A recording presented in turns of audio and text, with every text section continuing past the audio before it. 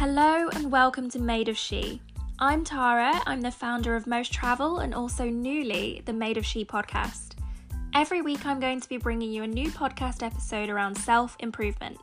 Anything from mindfulness and spirituality to starting your own business. So if you've not yet followed me on Instagram, please make sure you do so that you can access me and learn more about what I'm up to in my own journey.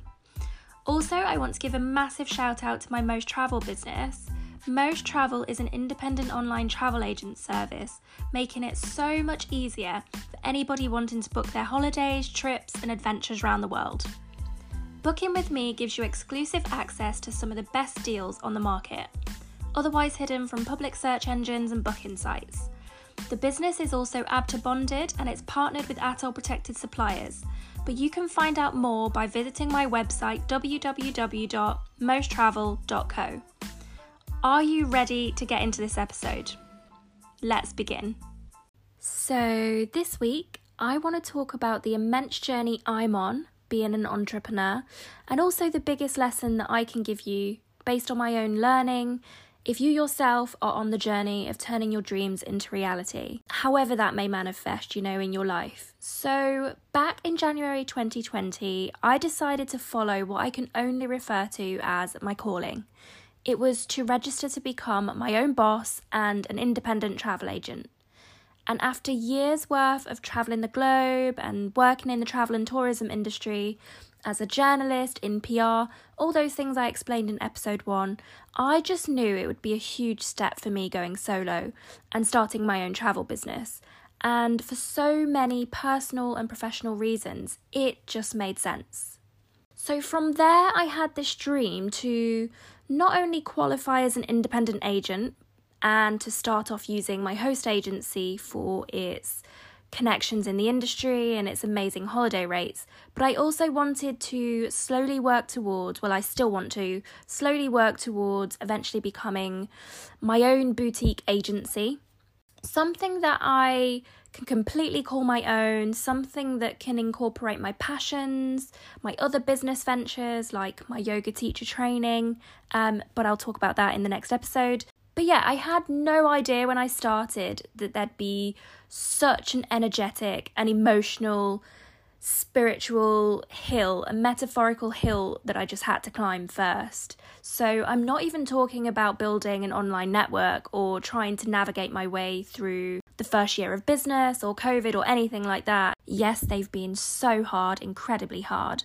But what I also didn't anticipate were those niggling seeds of doubts that I would have, those feelings, that imposter syndrome and those feelings of you're not good enough, you don't deserve to do this for yourself, no one will support you if your friends don't even support you. I came into the world of business with 0 fans, 0 followers, no newsletter subscribers until about 2 weeks ago. And honestly, if you're anything like me, a lazy perfectionist, an overthinker, a scrutinizer, a deep thinker, somebody who takes business seriously, then this can be overwhelming for you. But what I've learned is that you really have to allow yourself to dream big, and you also have to stay determined to figure it all out.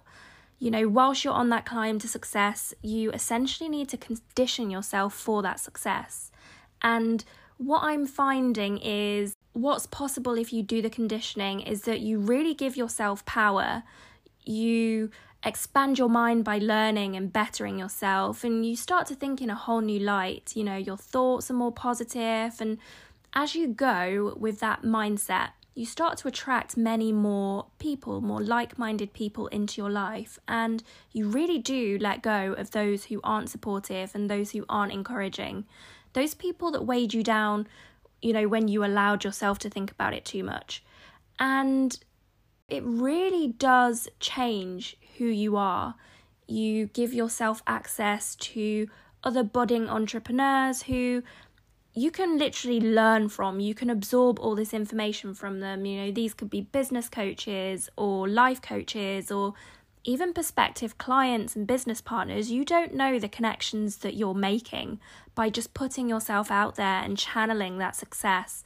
So really it is what I want to communicate, all about action, all about staying consistent and just conditioning yourself for that success, like I said, in order to get to the other side of that hill, that metaphorical mountain.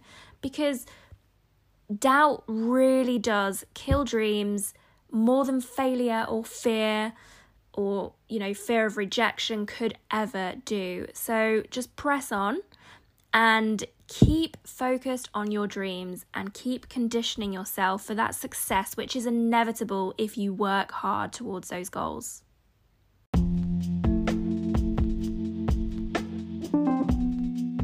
So to conclude episode 3, I really want to set you guys a personal challenge.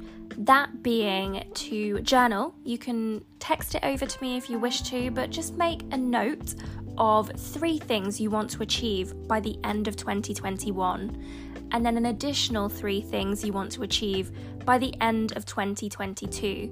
Setting these goals, which are more short-term and long-term, can really channel your focus and really condition your mind for the success that you want to manifest and call into your life. So I'm super excited for you guys to do this, and I would love for you to feedback on Instagram or whatever other social media you have me on to tell me what your dreams are so I can help you manifest this and bring it into reality.